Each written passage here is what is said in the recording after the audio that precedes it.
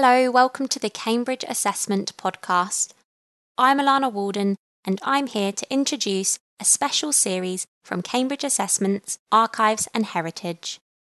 In each episode, our group archivist Gillian Cook shares short extracts from Examining the World, a history of the University of Cambridge Local Examinations Syndicate, our publication that shares a unique insight into the history of exams.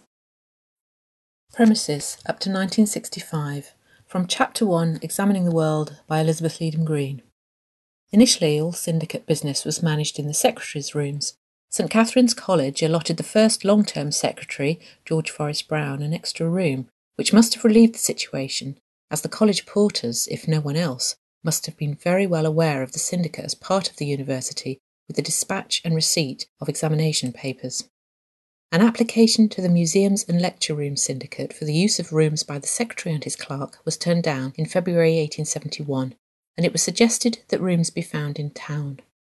It was not until 1886 that the syndicate moved to its first purpose-built premises designed by W.M. Fawcett in Mill Lane.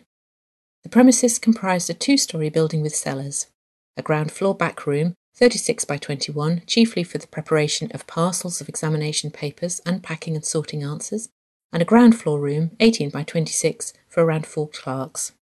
Above there were 3 rooms, a back room for meetings and 2 front rooms for the secretaries. The whole was described as being of a simple domestic character. The syndicate now had a visible presence adjacent to the press. The expense of the building was met from the syndicate's own funds, and Keynes reported that in August 1886 he showed his opposite number, Lockhart, secretary of the Oxford Delegacy for Local Examinations, to see over our new buildings, and I fear filled his soul with envy. Half of one of the 2 houses purchased in 1885 had been retained as a caretaker's house, and this was demolished in 1893 to provide more rooms, and a further extension was mooted in 1938. In the event, it was not until 1965 that the syndicate moved to new syndicate buildings on the site of the Old Perth School for Boys at 1 Hills Road. Thank you for listening to the Cambridge Assessment Podcast. You can find more of our podcasts on our website, just search for Podcast Gallery, or you can find us on YouTube, Spotify and Apple Podcasts.